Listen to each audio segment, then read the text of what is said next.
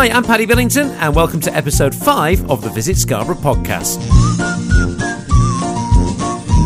And a massive thank you for those who have been listening to our previous episodes. We've got hundreds of listeners already from all over the world, so thank you. And don't forget, you can subscribe, like and share this podcast wherever you get yours from. We're on iTunes, Spotify, and at visitscarborough.com/podcast. Coming up in episode 5, we'll speak to Amy Bartle from Central Tramway, which is celebrating 140 years in Scarborough this year. Also, this week's hidden gem is Oliver's Mount. It's not just all about the motorbike racing there, you know. Also, we've got Scarborough tourism news. We'll discuss the Beast from the East, which could hit Scarborough this weekend. And you've been telling us about your favourite events in Scarborough.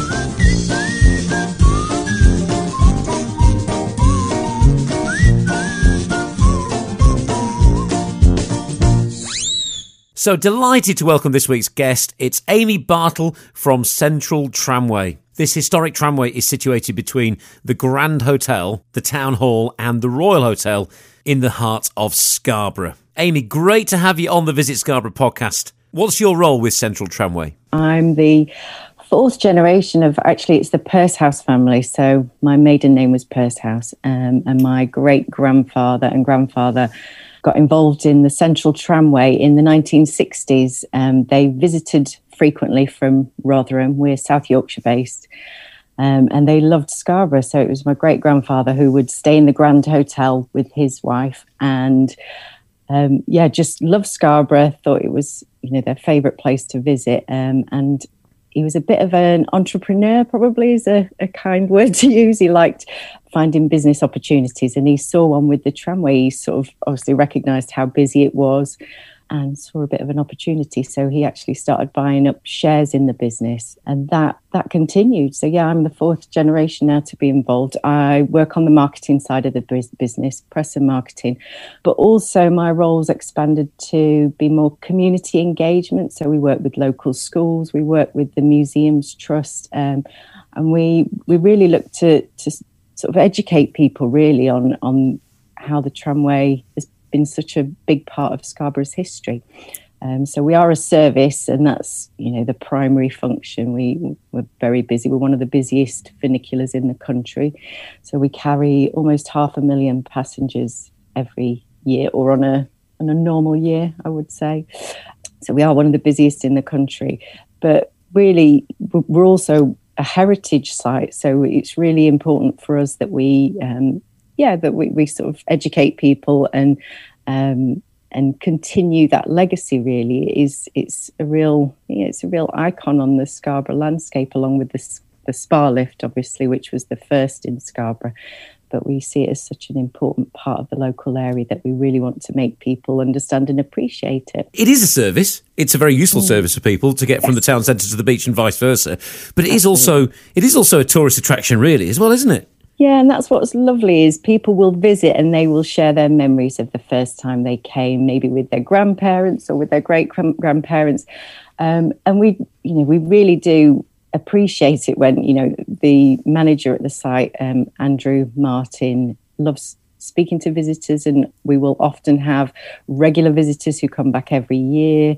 And it really is a part of their family's story of visiting Scarborough. So, yeah, that's a really nice part for us. And you say you do the marketing. I always think the best bit of marketing that the tramway has is the McBean steps next to the tramway, because when people look up those from the bottom, they think, you know what, I think I'll just take the lift. Well, there was a brave soul last year who actually climbed those steps, the equivalent height, I want to say, of Everest, and we helped him travel down. But yeah, he did nearly 200 flights up the stairs, and I think certainly after the first few he realised what a task he'd taken on. So yes, those steps, and unfortunately because of the seagulls, it's not very nice walk either if you do take the steps. Yeah. It's a fascinating location, isn't it? Between the Grand Hotel and the St Nicholas Gardens, the Town Hall, the Royal Hotel. It's a lovely corner of Scarborough, isn't it? And I think the tramway just makes it, really, because it's just full of Victorian heritage, and not many places have that. We really are proud of that heritage and proud with the links of Scarborough. So the first chairman of the company was John Woodall, and his home, his family home, was actually the council building, what is now the council building. So the tramway was built on his land. The St Nicholas Gardens were his gardens. At the bottom of the gardens there, he had a boat building yard. He was a really fascinating character in terms of Scarborough's history. He was 4 times the mayor of Scarborough. He was a marine biologist, incredibly well educated, and he travelled really widely. So he was very outward looking. He was very conscious of Scarborough's place in, British life. It was a real centre for tourism, mainly because of the spa at that time. So it had changed from being the health benefits of visiting the spa waters to the entertainment at the spa. And he just, much like my great-grandfather, he saw a business opportunity. So he saw the development of the spa lift in 1875. And then there was actually a second funicular that most people may not be familiar with. On the Queen's Parade on the North Bay, there was a funicular that was built around 1878 to serve the pier that was built on the North Bay. So there were 2 funiculars before ours, but John Woodall, being the astute businessman, saw the opportunity, and he set about selling £10,000 worth of shares. So the shares were £5 each, and they were sold to local business people. We've still got those original documents, and that's what is really lovely, that we can, read through the history. People like Robert Lawton, who was the father of Charles Lawton, he was one of the original shareholders, and it really was lots of different people in Scarborough. So it wasn't just the great and the good. It was tradespeople, butchers, bakers. There were all kinds of different people that looked to invest in this new business opportunity. It's so interesting hearing the history behind the Central Tramway. Fascinating speaking. Amy, stay there. We will chat more shortly on the Visit Scarborough podcast. This is episode 5 of the Visit Scarborough podcast. Still to come, we'll discover our hidden gem, which this week is Oliver's Mount in Scarborough. We'll do some Scarborough tourism news as well.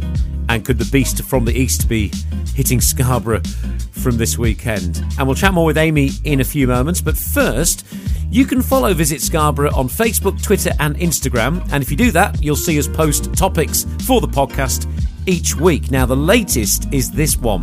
What is your favourite Scarborough event? Which events bring you to the resort? Thanks to the stuff in on this. Norma Butterworth says it was my honeymoon, actually, which brought me to Scarborough in 1961. And Maureen Eker says I had my honeymoon in Scarborough as well in 1968. Claire Sampson says Armed Forces Day is a favourite, but any day is good. Now, Scarborough was due to have the National Armed Forces Day in 2020. Due to the coronavirus pandemic, that was postponed. It is due to happen this year, last Saturday in June. And it's always a massive event in Scarborough. And for some reason, the sun always shines. It's always a baking hot day as well.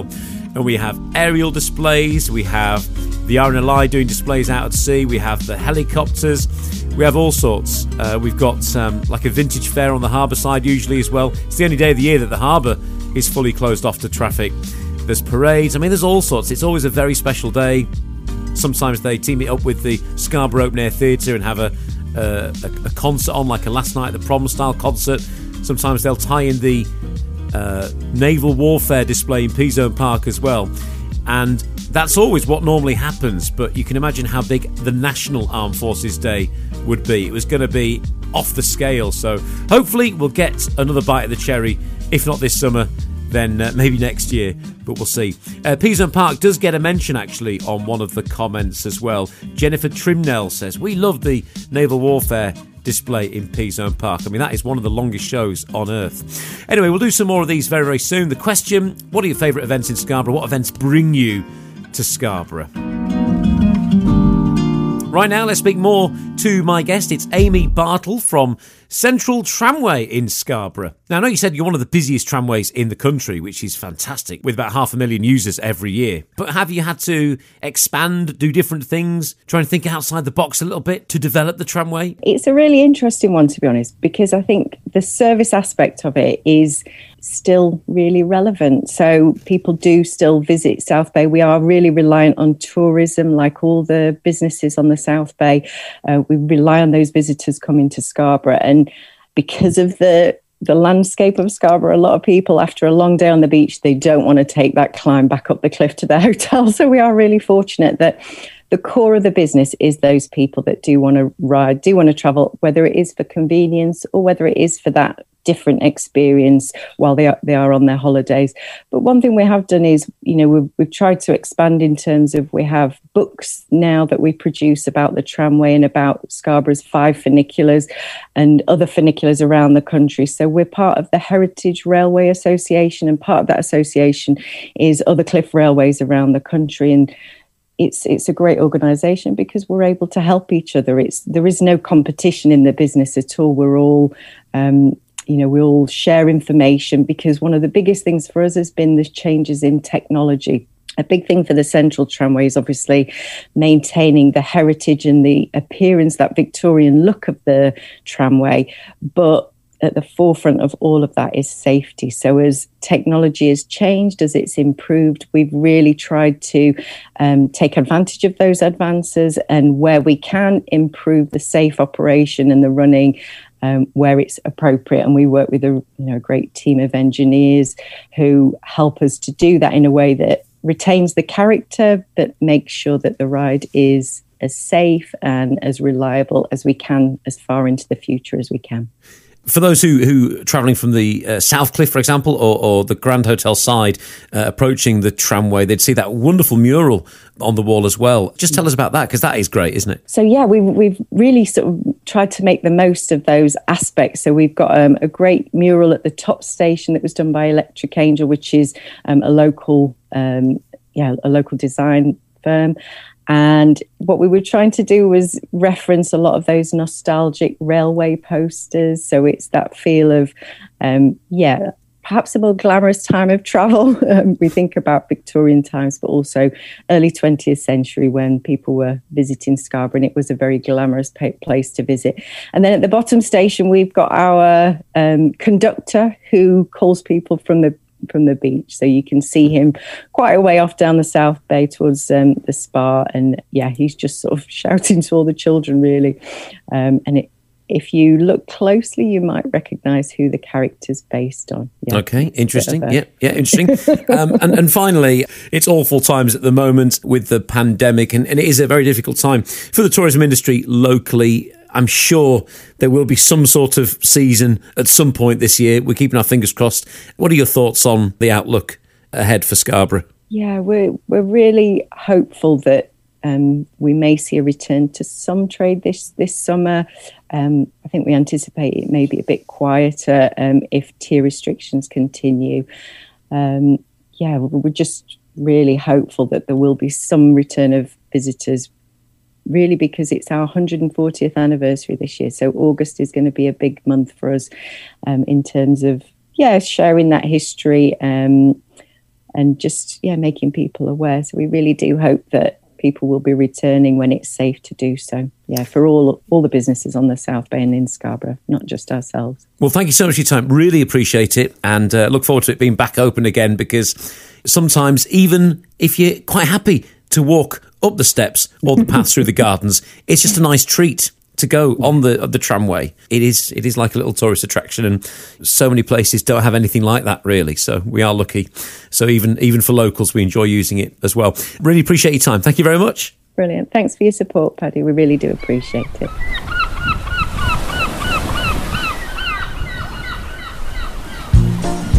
This is episode 5 of the Visit Scarborough podcast. And if you've missed any of the previous episodes, you can find the Visit Scarborough podcast absolutely everywhere. iTunes, Spotify, and wherever you normally get your podcast. And also you can see all the episodes, one after the other, listed at visitscarborough.com/podcast. Right, let's do some more of the stuff that you've been sending in about your favourite Scarborough events and the events that bring you to Scarborough in normal times anyway. Janet Pattinson says the Open Air Theatre is what first brought me to Scarborough, and then Armed Forces Day, love the Goldwing Light Parade as well, and also the most amazing hotel owner, Lawrence Watson. I wonder which hotel Lawrence runs. It'd be good to find out. Janet Jackson says the Honda Goldwing Light Parade in September is just brilliant. Now, if you are interested in the Goldwing Light Parade, on episode 4 last week, my guest was the new organiser of that, Phil Houghton. So he's talking all about the hopes for the 2021 event, which is scheduled for the 11th of September. So if you are feeling confident, why not book your hotels? Because if it does go ahead as planned, those hotels will fill up very, very fast. And fingers crossed there'll be a big firework display at the end of that night as well. And as soon as we find out more, we will, of course, let you know on the Visit Scarborough podcast. Right now, it is time for this week's hidden gem, which is Oliver's Mount, the 500 feet high hill looking down over all of Scarborough and named after Oliver Cromwell. Now, we know that the Civil War was fought in Scarborough between Cromwell's parliamentarians and Charles's royalists, but there's no actual evidence of Cromwell ever visiting, although some think he stored some weapons on the hill. That said, until the 1800s, Oliver's Mount was simply called Weaponess. Now, it's most famous for being England's only road racing track, the public country lanes becoming a racing track for motorbikes several times a year. And over those weekends, this is what Oliver's Mount sounds like.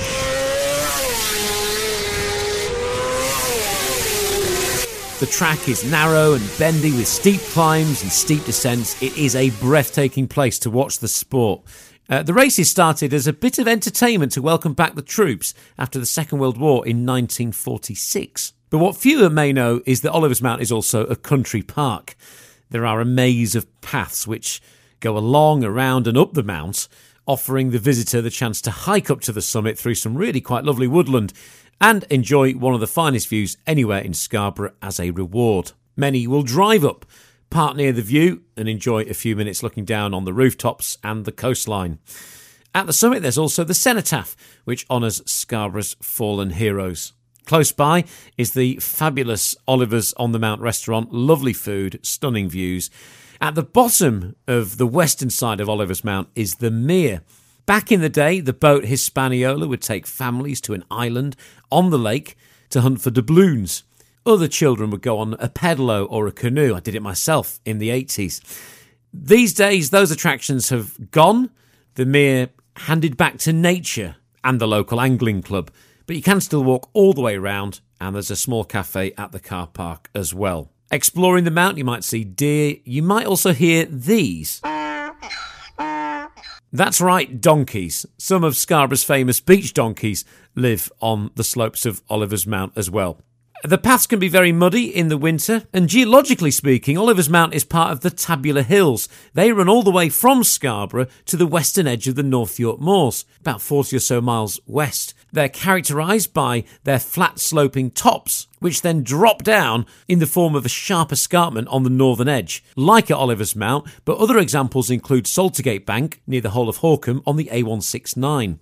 These rocks are made from corals from a warm sea which covered the area, and they're about 150 million years old. We're saying this every week at the moment. When it's safe to visit Scarborough again, Oliver's Mount is well worthy of a bit of exploration. Either driving up to the top to look at the view, enjoying the motorbike racing when that returns, or hiking up from town and enjoying a coffee and a cake at the cafe as a reward. We'll do another hidden gem next week on the Visit Scarborough podcast. This is episode 5 of the Visit Scarborough podcast. This is Paddy Billington. Thank you for listening. We're going to wrap things up shortly with more of your favourite Scarborough events. Right now, some Scarborough tourism news to share with you.